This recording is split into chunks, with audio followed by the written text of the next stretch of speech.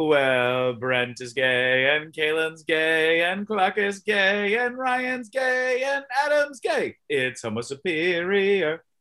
Hey, everybody, I'm Kalen. I'm Clark. I'm Ryan. I'm Adam.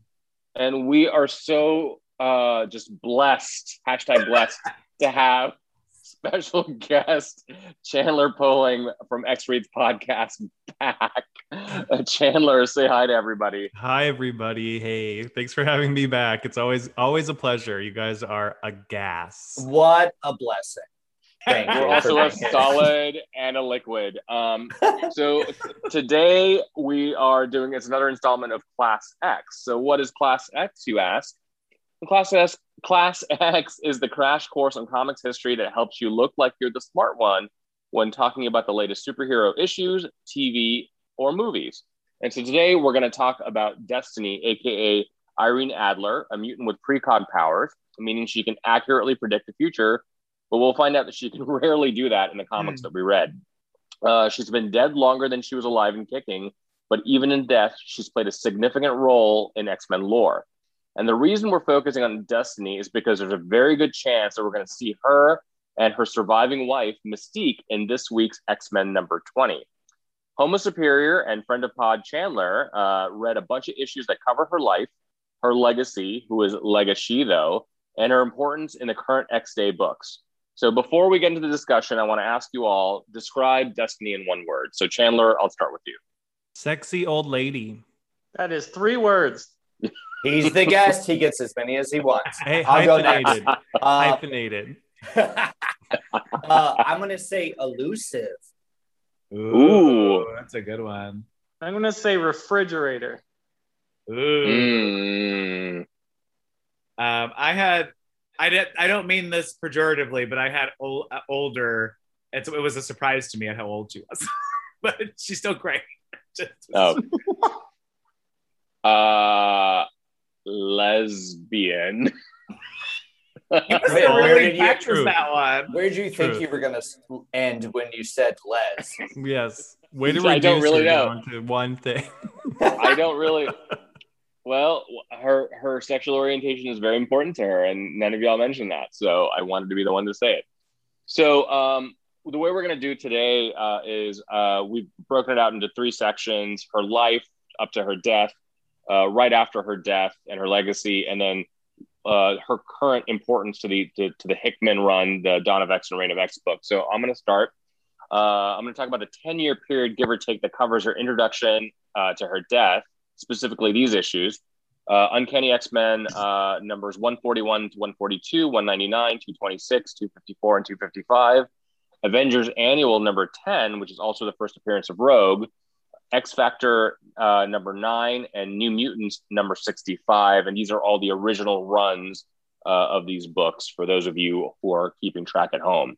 So first introduced during the iconic Days of Future Past storyline, Destiny served as a member of the second incarnation of the Brotherhood of Evil Mutants. That's the one led by Mystique and the ones with Pyro, Avalanche, and Blob. In those issues, she's referred to as Mystique's friend because the Comics Code Authority wouldn't allow for the explicit portrayal of homosexuality. The Brotherhood's The Brotherhood's mission in those issues is to assassinate Senator Robert Kelly, and if they'd been successful, it would have led to the dystopia seen in the future parts of Days of Future Past. To prevent that, an adult Kate Pryde travels back from the far future of 2013 to the present of 1980, inhabits her younger self, and warns the X-Men, hey, stop the Brotherhood. Because of her temporal shift, and despite it being her first appearance, Destiny's powers go a bit wonky every time Mystique asks, hey, what's going to happen? So during the Brotherhood's mission, Destiny nearly kills the Senator, but Kate phases through her, and she goes all haywire because, this Miss Pride is a temporal anomaly. The X-Men win and technically prevent the dystopia from happening, or so we think. With the exception of Mystique, the Brotherhood is captured and sent to Rikers Island. So let's move a few months later. Accompanied by Rogue, Mystique breaks the Brotherhood out of prison and attacks the Avengers. Here, Destiny is probably the most useful she's been while she's alive. She acts as tactical support and preventative defense for the rest of her team, and they're almost successful. Rogue doesn't stay with the Brotherhood very long. She joins the X-Men in case you missed it.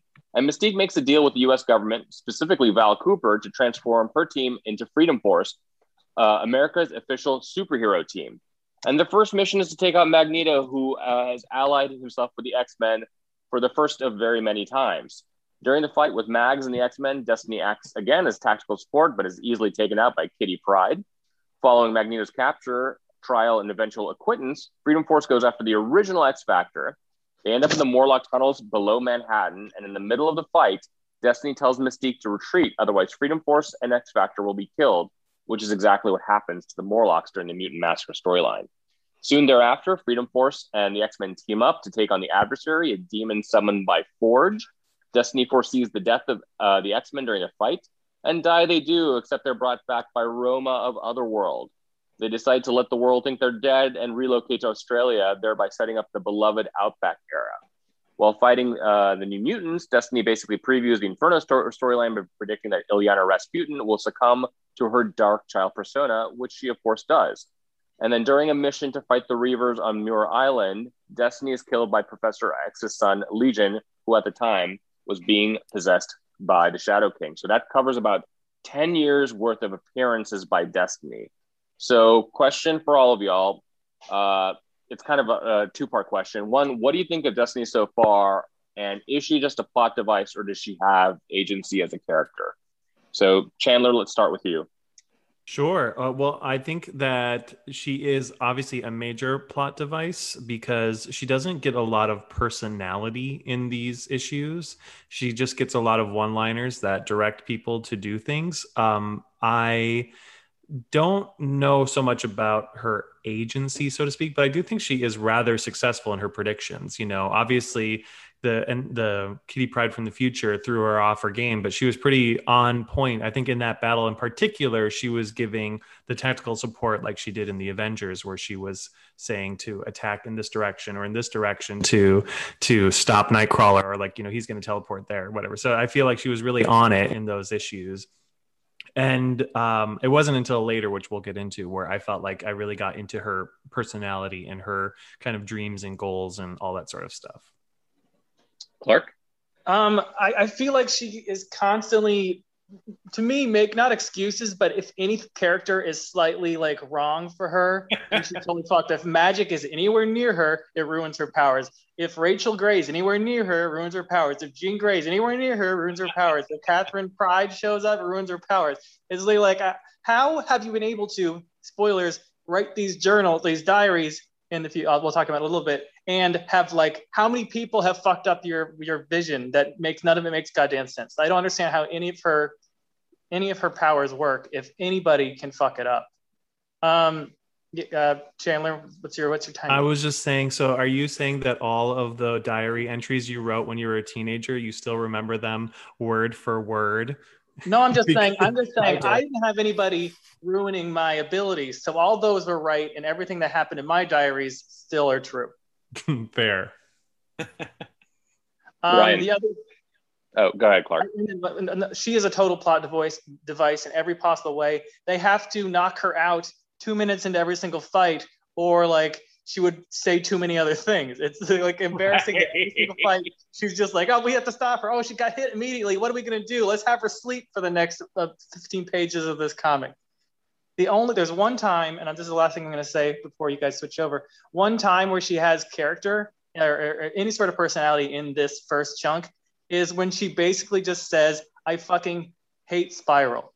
Right. Like, don't hurt anybody else, but you can fuck that bitch up. Yeah, finally something we can all agree. Yeah. That I liked it. Yeah. All right, Ryan.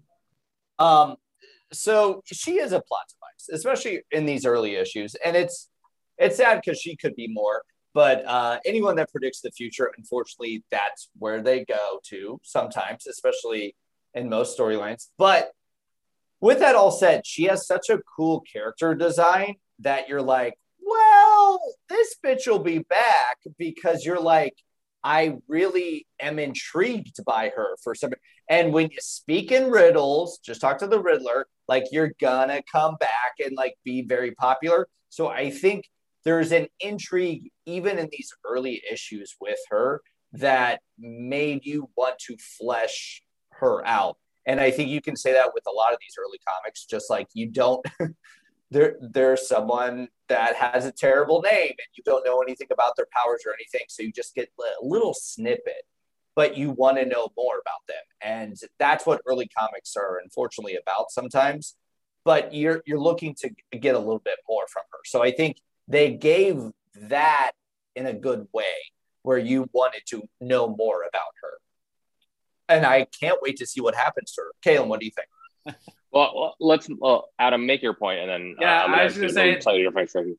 the design was so great, and then the characterization was so limited. I actually thought she was like a robot. That's why my one word summary of her was like surprisingly older, because this whole time with like her whole face mask and everything, I was like, oh, fucking sick. Like she actually looks like she's part of the Shi'ar to me, I think, in many cases. And then I was like, oh, okay. I know that I've seen her before, and I've even seen Beneath the Mask before, but rereading all this stuff or reading for the first time, I was like, oh, cool. But that Clark, the spiral thing is what stood out to me the most. I was like, okay, she's a cool bitch. Like, I'm in. Chandler, go ahead. Well, just on the topic of her design, because that was my description of sexy old lady. So when you first see her, she is, in her civilian clothes in that kind of green room with the Brotherhood. And you see that she's obviously, I think, 70 plus in this, at least drawn that way. I don't know if she's technically that old in this moment, and then you cut to her costume and it's like full of cleavage, and she's wearing like the panty line with high boots and obviously her crazy helmet and cape. But I was like really happy for her. I was like, way to go, old lady. Don't know much about you, but you obviously have a rockin' body. You're not afraid to show it. And more power to Irene. She's full on Little Edie in this right now too. Like before Little Edie was a thing. So I applaud her for doing it first. She did it first. Who did it first? She did. Kaylin. So New Mutants number 65 is one of these issues that we read, and I regularly started collecting the X-Men during Inferno. My very first issue was Uncanny number 199, also part of this batch of issues. And I was on Chandler's podcast a few months ago talking about that. But what was really kind of got to me was New Mutants number 65 came out, I think, in like 1987, and Inferno started in 1988. And Destiny previews Inferno. She predicts that all these demons are going to come out of limbo and attack Earth. And to me, that blew my mind, because that's the first time I realized that storylines were seated so much further in the past for them to play out later. And it made me like just realize like how complex and amazing the X-Men mythos was. And Destiny, with the prediction of magic, was a huge part of that. And I didn't even realize that until now, remembering reading these issues. So like, that's what Destiny meant to me. Chandler? Well, on that point of knowing things that are happening much further in the future for the Marvel writers, one thing that caught my eye, which I don't think is true at all, but in Uncanny X-Men 254, where she has the vision of her own demise, and everybody's crystal and the whole world is crystal, it made me think of the Age of Apocalypse, how it made everything turn into crystal. But I don't think they had that in mind in whatever 84 or whenever 80 but I don't, maybe it was 88, but either way, like, because they've admitted that Age of Apocalypse is inspired by X-Men the Animated Series, which didn't come out until 92. Yeah. No, but what do you think? What do you think the crystal is in reference to? Do you think they had plans for crystalline superheroes? Well, could it be like related to Macron stuff, or did that happen before or after that event? Do you think it transitioned into Steven Universe and some sort of separate other fan fiction that I've just pre-written in my head? That's a comic book like a CBR article waiting to happen. Like, you'll flip when you find out what was the next series. Oh yeah. Well, I want an article to come out where she's predicting everything. Where it's like, yeah, she did say 9/11 would happen. Like, just everything. Like, it can all be brought back to Irene. Yeah.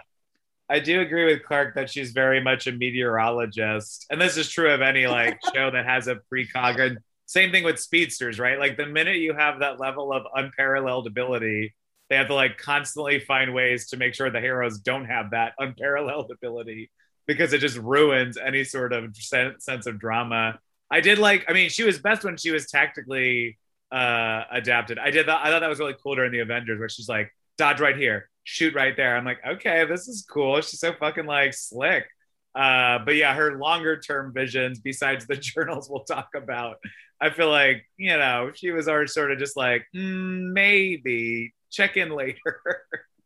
It's weird that my favorite issue of hers is the Avengers Annual and not anything that happened in X-Men at all. Because I felt like she was a functional character, or at least did something interesting to me, as opposed to just passively saying something what's going to happen, maybe.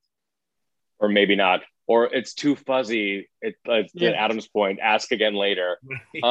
So I mentioned, because of the Comics Code Authority during the 80s when most of this stuff was happening, there could be no explicit mention of her relationship with Mystique. She's often referred to as her friend. What did you guys think about that? I mean, especially reading it now from a modern lens, especially how queer the X-Men books are right now, and all five of us being gay men, but just curious to get your take. So Chandler, we'll start with you. Well, I wanted to just point out that it wasn't until 199 that it dawned on me, you know, like, because it wasn't really that much implied. They were essentially just, you know, friends / coworkers. And then once I saw them like living together and like, you know, because like Mystique wakes up from a dream, walks downstairs, and Destiny's waiting for her in her kitchen. And I was just like, wait a minute, are these roommates? You know, like I really it started dawning on me. And so then I was kind of in the mode of being like, well, obviously they're together and, you know, closer than just coworkers. And then it wasn't until Dawn of X or I guess House of X or whichever one where she finally says, my wife. I was like, say it right. And like, why did we have to wait so long, you know, 2020 to hear that come out of her mouth? I don't know, but I'm happy it happened. Kaylin, I do like in your original write-up, you said, and her surviving wife, Mystique. All I wanted to be like, how many wives has she had? Like, she has some weird harem. She lived a really full life, it seemed like, at least outside of the comics that she's mostly dead in. So reading this now, I don't think if I was a kid I would have noticed anything off. Like rereading this now, I didn't even really realize they were lesbians in their early run at all. Like I when you talked about the going downstairs thing, for some reason my brain was like, oh, they all just, you know, they all live in a house together. You know, they're a team. Like she just knows how she likes her coffee. Yeah, I didn't really think about. I don't know. It just still felt like there's just happens to be two women in a house sometimes. I don't know. Kaylin. Go ahead, Adam. No, I was just gonna say they're very much the roommates on Supermarket Sweep is what my takeaway was of it. This is my roommate, and then immediately looks at them very angrily. Yeah, exactly. Yeah. It could also have been like the Golden Girls because they both are older and they were roommates, and that was like that era as well. But I remember reading somewhere about how even though they were confined by, you know, a very conservative like editorial regime, as well as the Comics Code Authority, creators like Chris Claremont and Louise Simonson were really trying to push the envelope about, you know, trying to show as much queerness in the X-books as possible. Obviously, Destiny and Mystique, as we've talked about, Storm's affair with Yukio, you know, was definitely implied. Northstar, you know, I mean, he eventually came out in the early 90s with a Scott Lobdell issue of Alpha Flight. But even during like when he was introduced in Uncanny X-Men and in the John Byrne Alpha Flight series, it's heavily implied that he is gay. It just took a little while for them to come out. So it's kind of cool that we were able to like have writers who were allies essentially in trying to portray these you know, these queer characters as best they could under a very restrictive regime. So with that, I'm going to turn it over to Clark, who's going to talk us through the next section of Destiny. Yes, I'm doing all the stuff after she's dead. I'm not doing all of them. There's a lot of stuff where she shows up for all of like a page or something in someone's flashback. But anyways, this is going to be Extreme X-Men where she is a flashback. So it's Extreme X-Men #1, Necrosha #1, the one shot. And then X-Men Legacy 231, 232, and 233. And then Death of Wolverine, the Logan Legacy, 700 other words in that sentence, #6. I've edited what I've sent you guys, so it's going to be quite different. All right, anyways. Irene Adler is a corpse moldering in the sun, a fetid, bloating mass of meat and gore. Her flesh is blistered and leathery like if beef jerky was actually made from cold sores. While walking through the cemetery last weekend, I stopped in my tracks. Before me was the grave of Irene Adler.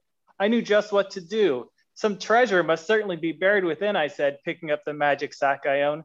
Then, oh, Chandler, so you don't know, I own 3 badgers, and their names are Mr. Squishy, Flabia, which is just short for flavorful labia, and then the other one's Brent. And he's on the podcast because he's dead now and covered in dirt, digging up this corpse for me. And that's just what they did. I took the rusty crowbar and pried the coffin open. I slammed once, twice, 3 times by waves of malodorous combination of expired meat, rotten eggs, and the kind of shit you poop when you've only eaten broccoli for 3 days.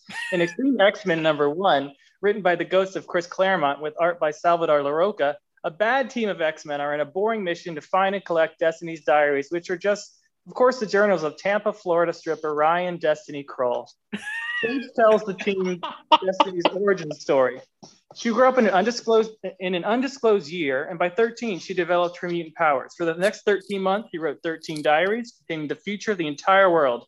But now she was blind. On top of that, her diaries were filled with unknown images, ciphers, and images and languages. So to figure it all out, she hired the best person she knew how to do it, a linguist, supposedly, named Mystique.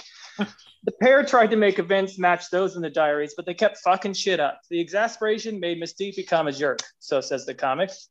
Meanwhile, in the present day, a joyless Steven Seagal-looking nobody motherfucker named Vargas is also looking for the diaries. Later in the series, Gambit burns them all. However, in Chaos War X-Men, Destiny's ghost takes possession of a deceased Shi'ar golem, Moira McTaggart, and uses one of the diaries to help stop Mikabashi, the Japanese god of chaos. And that's a sentence that all of us have said every day since that happened. In X-Necrosia, Selene, the Black Queen, uses the transmode virus and her own black magic to resurrect millions of dead mutants in a bid to become a goddess. Selene asked Destiny, a lady whose grave I had recently desecrated, if she would succeed at godhood, and Destiny gives her the usual excuses before kind of saying yes. Destiny is placed in a prison cell where she telepathically communicates with the young X-Men seer, Blindfold, calling her daughter, and then realizing she's given her some bad information. In the X-Necrosia tie-in, X-Men Legacies 231 through 233, written by Mike Carey with art by Clay Mann, who I am very attracted to, Blindfold tells Cyclops about her meeting with Destiny. There's a spike of mutant activity on Muir Island and X-Men need to get on over there. Meanwhile, Destiny escapes her cell. While all of their friends are fighting thousands of undead mutants, Blindfold and an X-team too powerful to have wasted their time with this, including Magneto, Rogue, Colossus, Nightcrawler, and Psylocke, go to Muir Island. Destiny appears to Blindfold and reveals that it's all a trap. Moira's son, Proteus, has taken over Destiny's body when she was revived, clouding and manipulating her visions. Blindfold touches Destiny for some reason, and Proteus transfers himself to her. And as we should expect by now, Destiny is out fucking cold for most of the story. Proteus / Blindfold beats them all up and mind controls everyone except Rogue and Magneto. Rogue uses the psionic knife to remove everyone's mind control, while Magneto disperses Proteus's bits. Destiny and Rogue chat. Destiny apologized for not having the chance to say goodbye before she died. They say some I love yous. Rogue calls her mom. They watch the sunset. It's all very sweet. Destiny then talks to Blindfold, saying she's her ancestor of hers, maybe great-grandmother.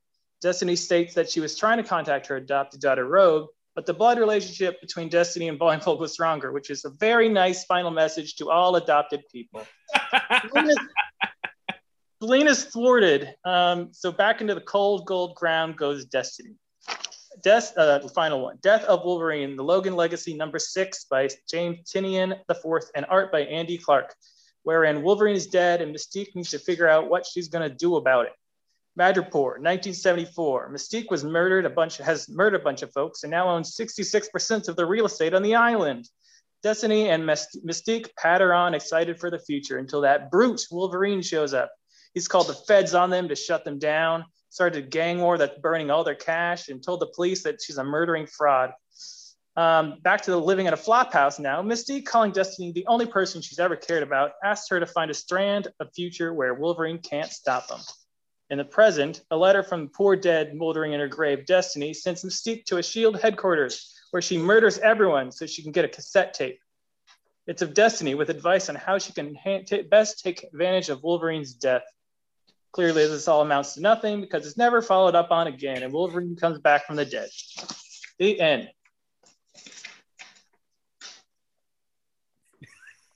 Any questions? Wait, slow clap. Clap. I've got a dog barking at But me. just keep it at a slow clap. Yeah, never pick up the pace. Clark, in the way that Irene Adler went blind trying to understand what she was seeing and writing it down, I went deaf hearing what you just said right now. I hope because and honestly, some of it was true. Most of it was not. A lot of it was corpses, but Brian, that you was there a question in there at the end? I'm just very confused by that. No, I just said what happened. Okay. Cool. It ended with nothing, and nothing's, none of that was followed up on, unfortunately. Yeah, there was a lot of loose ends, to say the least. Anyway. So, Taylor. well, I do have a question for all of y'all. Based on what Clark just said, do you think Destiny is more valuable dead as part of X-Men lore than she has been alive? That also ties into the another question I was going to have is, why did they kill her off? Precog, like I said, precogs are too overpowered, and I'm actually kind of, I think it makes sense for the content that they've been obviously generating over the 30 plus years. What I do kind of get sad about, and like you said it, obviously, Clark, in your one word, she's fucking refrigerated. Like, there's never an experience where we actually get to see Destiny grow the relationships that she has with Mystique, with Rogue.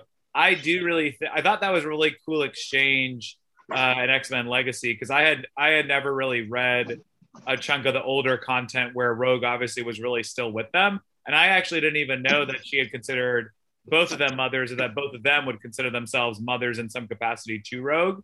So I think that was another, obviously that was like later comic series, but I do think that added a lot more continued layers to the actual relationship that Mystique and Irene had.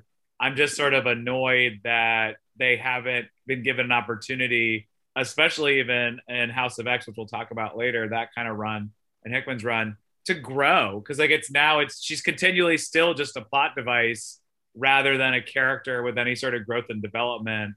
And really all they can do is bring her back to old plot lines that are still like 80s based kind of thing. So Kaylin?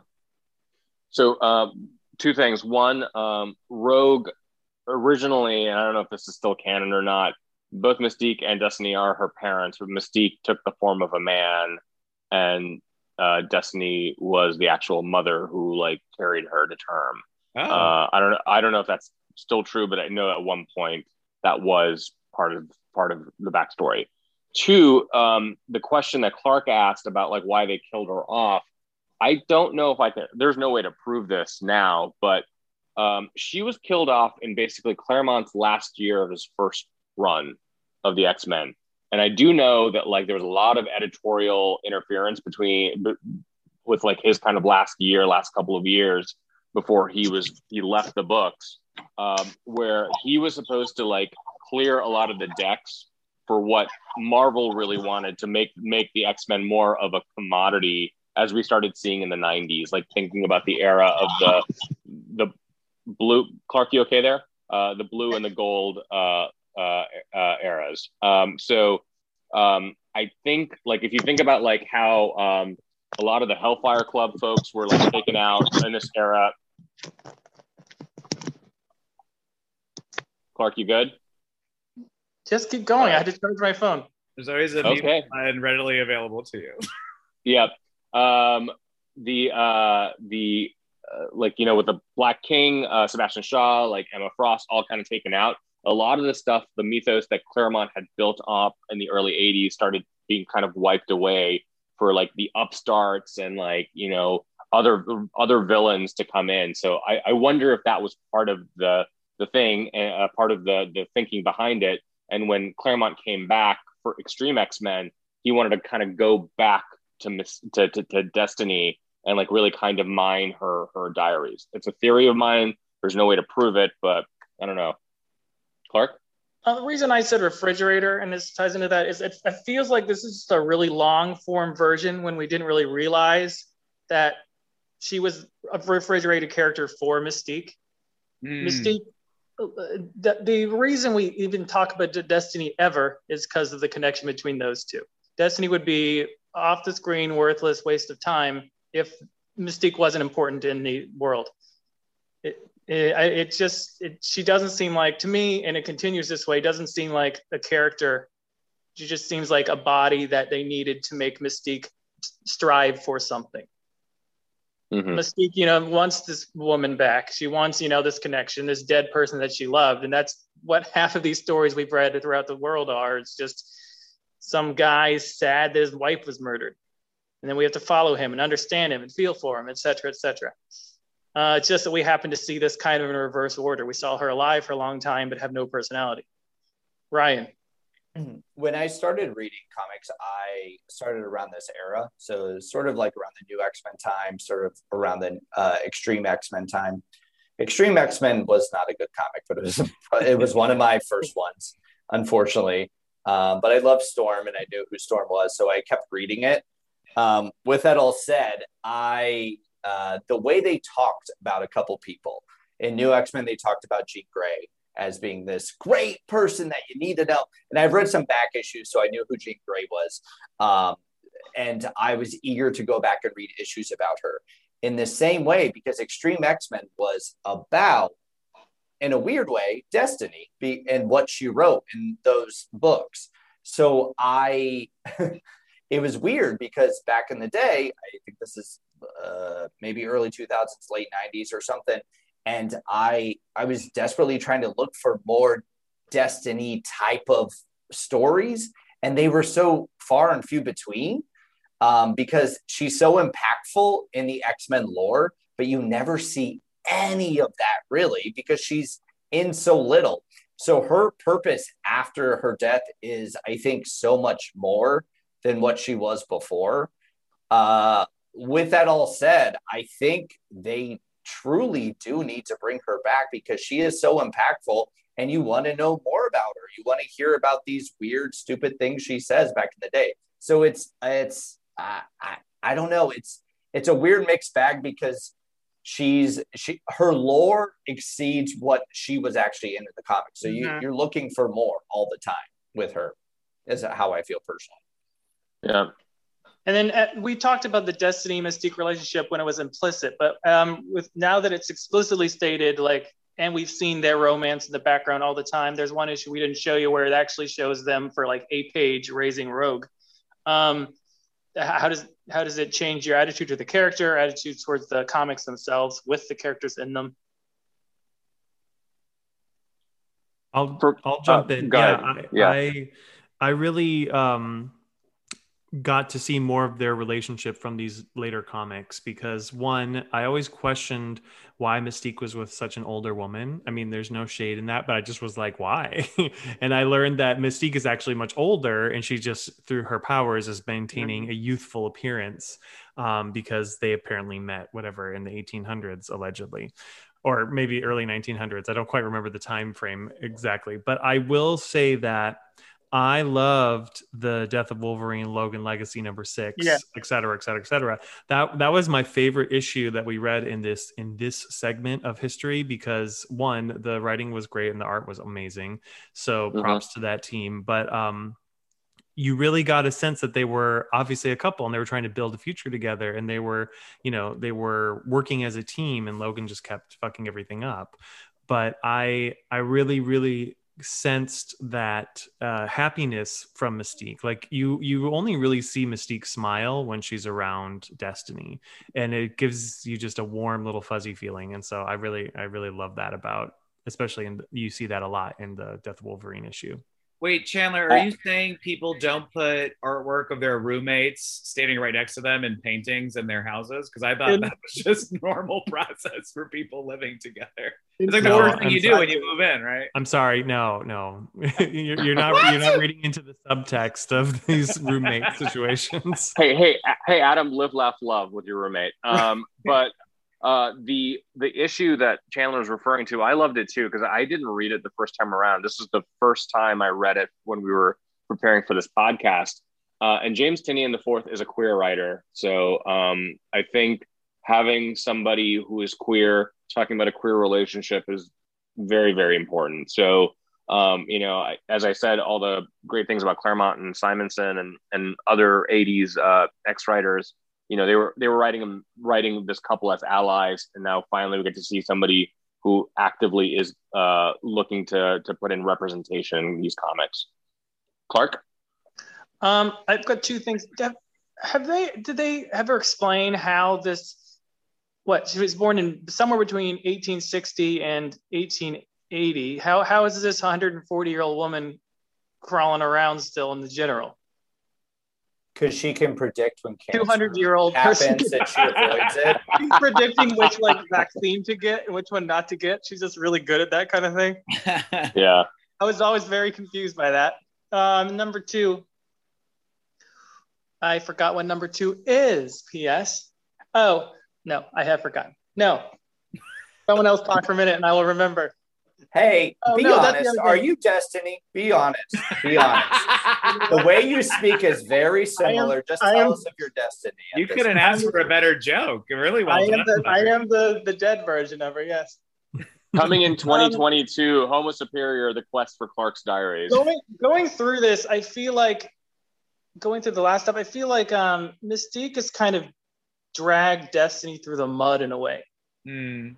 At the beginning, Destiny's all about don't do that. That's a bad idea. Make sure you don't do that. Don't get a line here. And then the next one's just I'm fine with you killing 85 people. Steal all this money. I love you. And I'm like, so is she just garbage? That just happens to be. It was very strange from someone who was seemingly reasonable but kind of ineffective.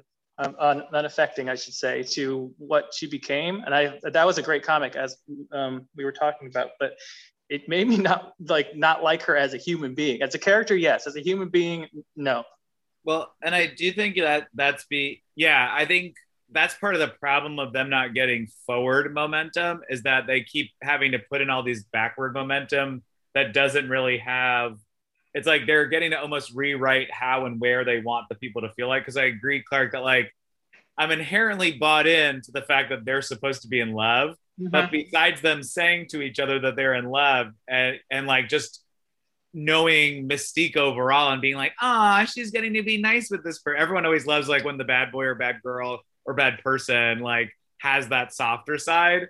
But it is also are they both just bad people? Are they both not actually that bad? Did something cause them to have to keep going further and further into this?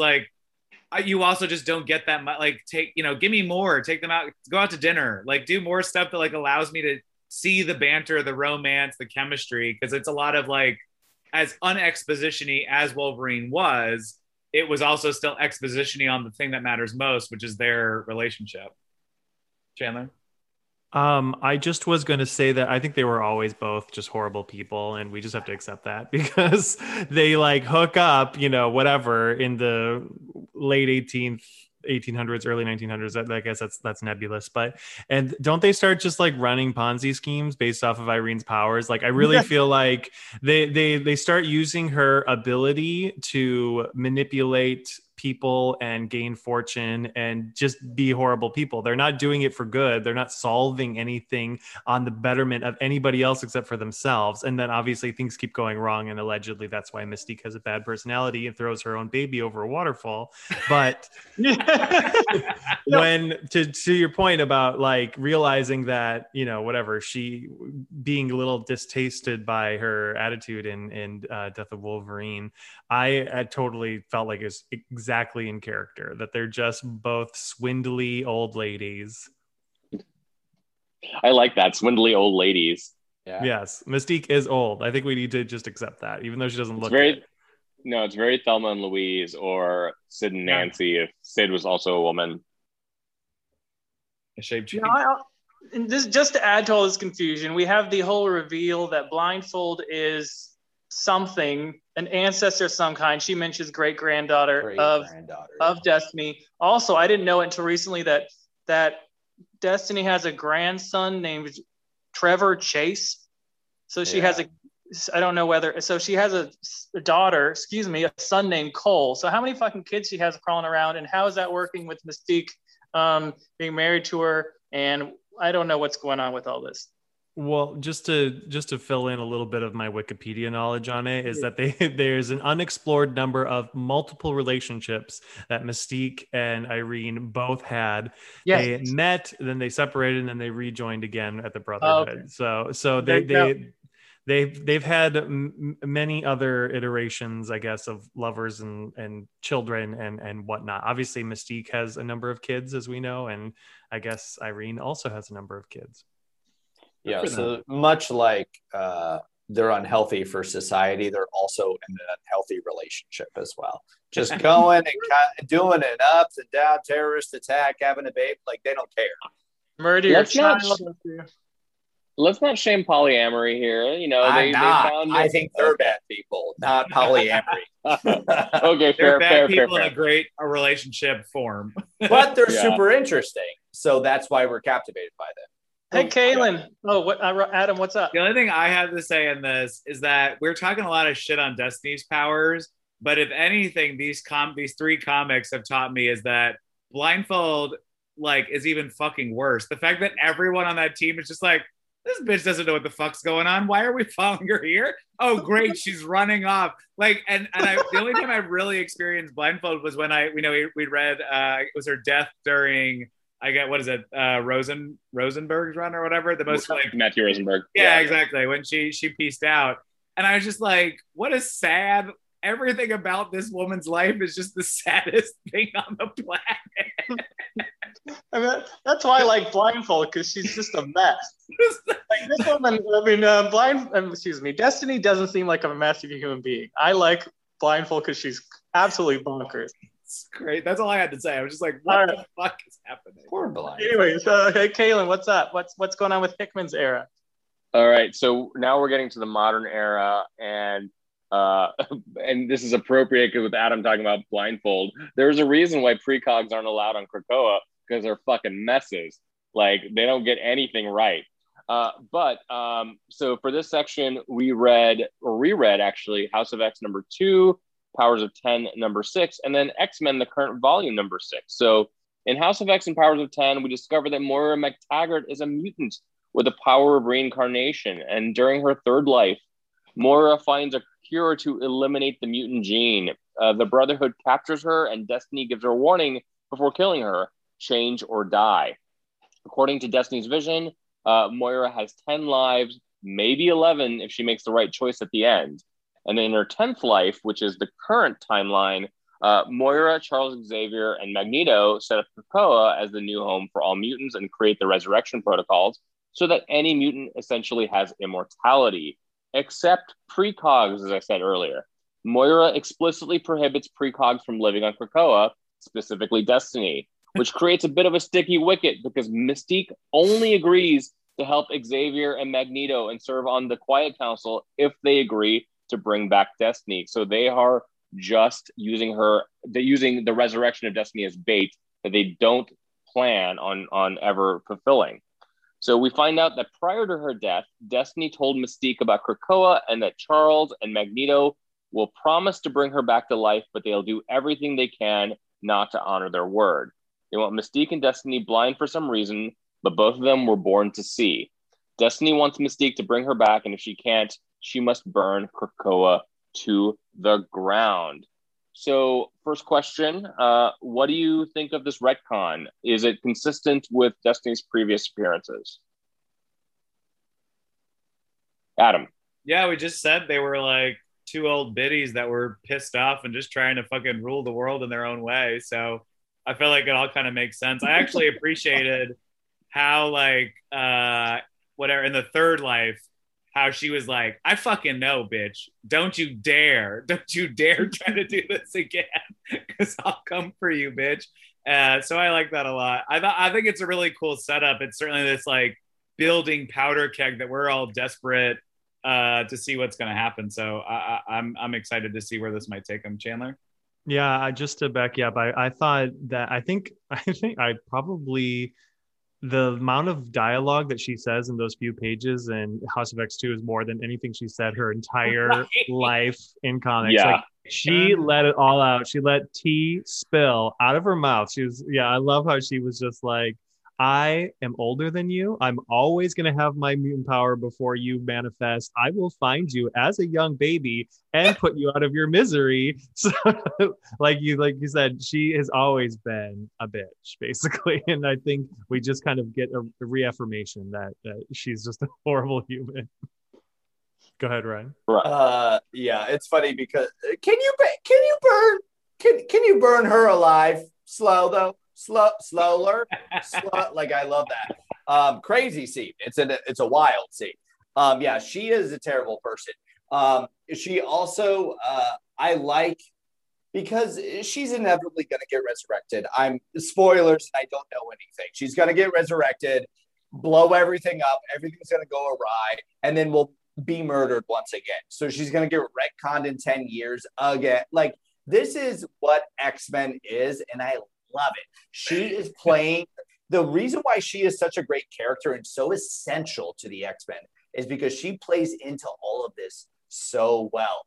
Because a writer will find just one loose thread of a baby of a dialogue and just run with it and just make a whole fucking storyline that lasts 12 issues, and it should have been 6. Like, I love this character. She's phenomenal. She's the best of the best. And I can't wait to see what happens, and then re-see what happens after it gets retconned. What do you think? I have to confess that I've had a vision. I've seen the future. Ooh. But later this year, we're gonna see this all addressed. Ooh. And they're gonna bring back calling it Inferno, and Charles and Magneto are going to have to talk to Moira and be like, listen, this is happening and there's nothing you can do to stop it. Ooh. So is that a prediction, Taylor, or do you have insider knowledge? What? Or are you just raising your eyebrows at me now? Okay. All right. Chandler, after the podcast. Yeah, right. Or during is fine too. So kind of leading to that. So we mentioned earlier that the reason we are, doing this Class X about who is Destiny, the issue of X-Men that's supposed to come out this week, X-Men number 20, while it has Nimrod on the cover, if you've seen the previews, it is supposed to focus in on Mystique again. Again, this is the kind of the follow-up to X-Men number 6, which we just talked about. What do you think is going to happen? I mean, Chandler, you're in the know, so you can just tell us, like, Inferno, Disco Inferno, Boogaloo happening here. But like, what do you guys think could happen? Why did the Quiet Council need Mystique? Do we need her? No one's friends with her. Well, they use her very distinctly in those missions to the Mother Mold. Find some better ones. I mean, they could have used a different shapeshifter, I suppose. Yeah. I don't know. Are there any? She betrays them, and they actually talk about that fact that she's betraying all these different islands and stuff because it's not Krakoa that burned to the ground. Any of them that don't work out need to be burned to the ground. Mm. So my prediction, or my theory rather, is that it's better to have Mystique pissing out of the tent than pissing in. And so they know that like she will fuck things up, and they just want to keep her close. Yeah, but And this is it's like a having little. a catheter bag and then just waiting for it to explode as it's sitting in your bedroom. I didn't say it was a good idea. I'm just saying it's their idea. I just think it's obviously going to blow up in their face. I mean, like we've got Chekhov's gun after Chekhov's gun here, and it's gonna be fired at some point. It's just that's the reason why. It's like it's the same reason why. I mean, Sinister is also like as untrustworthy, but he is more valuable because of the DNA stuff. But like you have all of these people who are really untrustworthy on the Quiet Council, and it kind of goes back to some of the other conversations we've had on this podcast about how the inherent flaws in Krakoa and the way that they've set up this government. You have, people who are not altruistic on the governing board. Adam, quick point, and then we'll turn it to Chandler. I mean, like Xavier and Magneto are two people kind of running the ship. When the fuck has anything the two of them done in the past 30 years of comics succeeded? So it's actually very fitting that they would be like, oh yeah, we got this. Don't worry, we'll take care of Mystique. And it's like, yeah, no, of course you won't, you idiots. I just love how salty Moira is. I mean, she's so salty at Destiny. You know that there's no reason why. There's zero reason why we can't have precogs on the island except that Moira says so. And the only reason why she doesn't want them because she's doing the right thing. She's helping mutants. That's all Destiny wanted. But she's just being a salty bee because she's just like burned me slow, so I'm gonna keep her dead as long as I can. And all precogs are basically related to Destiny, and she fucking hates Destiny, so she's like, fuck them all, none of them can be revived. I would love if that was the reasoning. Like she's just spicy. Ryan, it's the Chicago way. Your mother's dead, your father's dead, your pets, they're dead. Yes. I mean, if someone threatened me as a baby, I would not let them be resurrected ever either. Okay. But you're the one usually doing the threatening to kill. I mean, I was the baby threatening people. Yes. So. What if I was a baby and you threatened me? I joined a podcast with you. Yeah. Yeah, that's it. You have to. Ryan Krull always playing the long game. So Destiny mentioned that Moira in House X #2 could have an 11th life if she made the right choice at the end. I've always been curious because we read this issue a couple of years ago for the first time. What do you think that choice could be to give her an 11th life? I think she's made it. I mean, I think by uniting Xavier and Magneto and getting the whole all mutantdom together, I mean, I feel like that is, if Destiny's argument was that she was against her own kind, she is now definitely for her own kind by bringing them all together and not letting them war. So to me, I feel like she already did it, and it's just a loose plot thread so that they can restart everything if they feel like it and be like, well, we said back then that there's an 11th life. So, now we have a new 616-1, whatever. And if they ever want to do we're going to do another alternate timeline. Just kidding. This isn't an alternate timeline. This is the 11th life. And then they still go back to the 10th or some shit like that. That shit's going to happen at some point. Yeah. I will rip up all my X-Men comics if that happens. I'd be so angry. But I don't to me first. Yeah. Then I'll rip them up in front of your face. This question ties too much into all the New 52 situations and stuff like that. I don't know how to talk about the 11th life without being like they're not going to do it. Like if they do it, it's going to be either, as you said, like its own miniseries, or it'll be quote unquote heaven or some shit like that. Because they're not going to reboot all of Marveldom for Moira. Maybe not.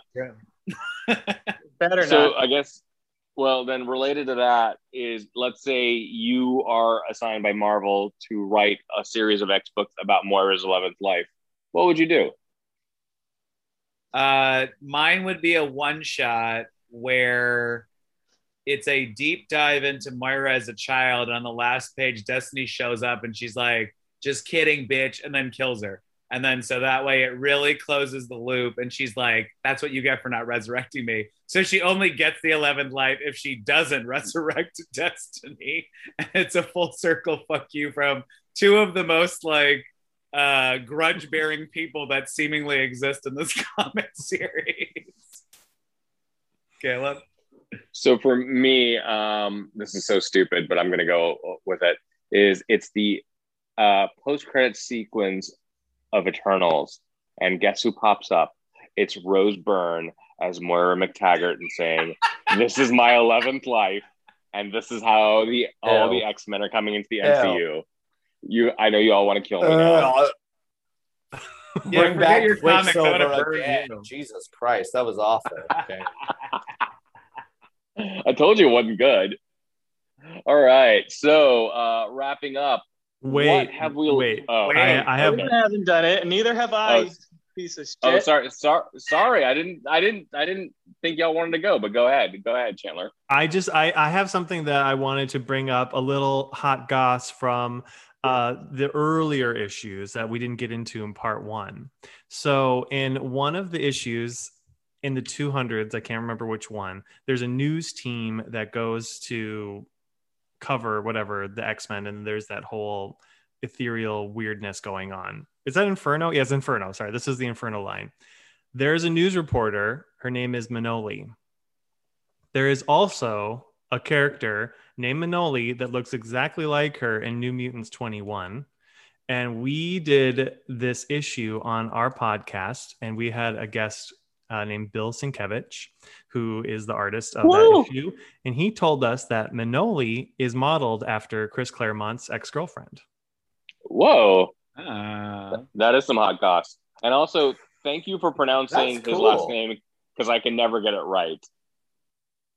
Sienkiewicz. Oh. Sienkiewicz. Repeat it after me. Sienkiewicz. Now, do you think this character is Destiny under the mask? Is that what you're basically implying right now? I think so. No, you don't. I appreciate you agreeing. I thought it was a wild fact that we have Chris Claremont's ex-girlfriend immortalized in comics. So, date a Marvel writer, and then you are forever in an issue. That's so crazy. Cool. So Caitlin, for my version of Moira's 11th life, I just want like some pieces of paper with her face on them, and then I just throw them in a river, and that's all. Real meta ending to the X-Men comic series. Yeah. And then you film that river flowing for like 45 minutes. No lie, but that's how Grant Morrison ended his run on Animal Man. Well, he and I are same simpatico. Very much so. Very much so. All right, so let's go to our wrap up. What have we learned today? And I want to ask Chandler what he thinks he learned today about Destiny. Well, or about I've anything. definitely learned. I've learned that Destiny, has been a bitter old bee for her whole life, and that she is a wonderfully horrible person. And I appreciate her, though I want to say I never understood how she actually wrote the diaries. I guess she was just visually impaired, meaning she could have wore glasses. But I feel like they say that she basically is blind when she's born, and then she's permanently blind after she writes them. But I'm just like, how is this written? So that's the only thing that I have not learned, is how did she physically write the diaries? Do you think she put a period on the last sentence and she's like, I'm immediately blind? Maybe, but maybe that's Class X Part 2. Yeah, they made it sound like she like I just assumed it's like, you see a vision in your mind, and you like, I guess someone had to keep sliding her sheets of paper, probably Mystique. That's what she got for. Just to like turn the page, twist the page. I still ship them. I still want them together. Yeah, they're assholes in love, and you can't. There's nothing wrong with that. Mm-hmm. I assume Chandler. She wrote it in Braille. Oh, with like a puncher. Yeah, but she wrote it. She supposedly wrote it in unknown languages. Yeah. That's what I mean. And images. It was very like unknown Braille languages. It was very like Eldritch to me. I think like she just saw visions in her mind, and like in fucking like what all I can think of is the Number 23, but like those shitty movies or Stir of Echoes, where people always like are scribbling on walls and shit. That's just kind of what I pictured her. She's got Cthulhu coming out of the back of her, like screaming and vomiting or something. Right. And that's what we learned. That's what, it's very, very educational. Well, Chandler, thank you so much for joining us today. Can you let everybody know where they can find you and find X Reads? Absolutely. Yeah. Thanks for having me. Always a pleasure. Please have me back whenever you'd like.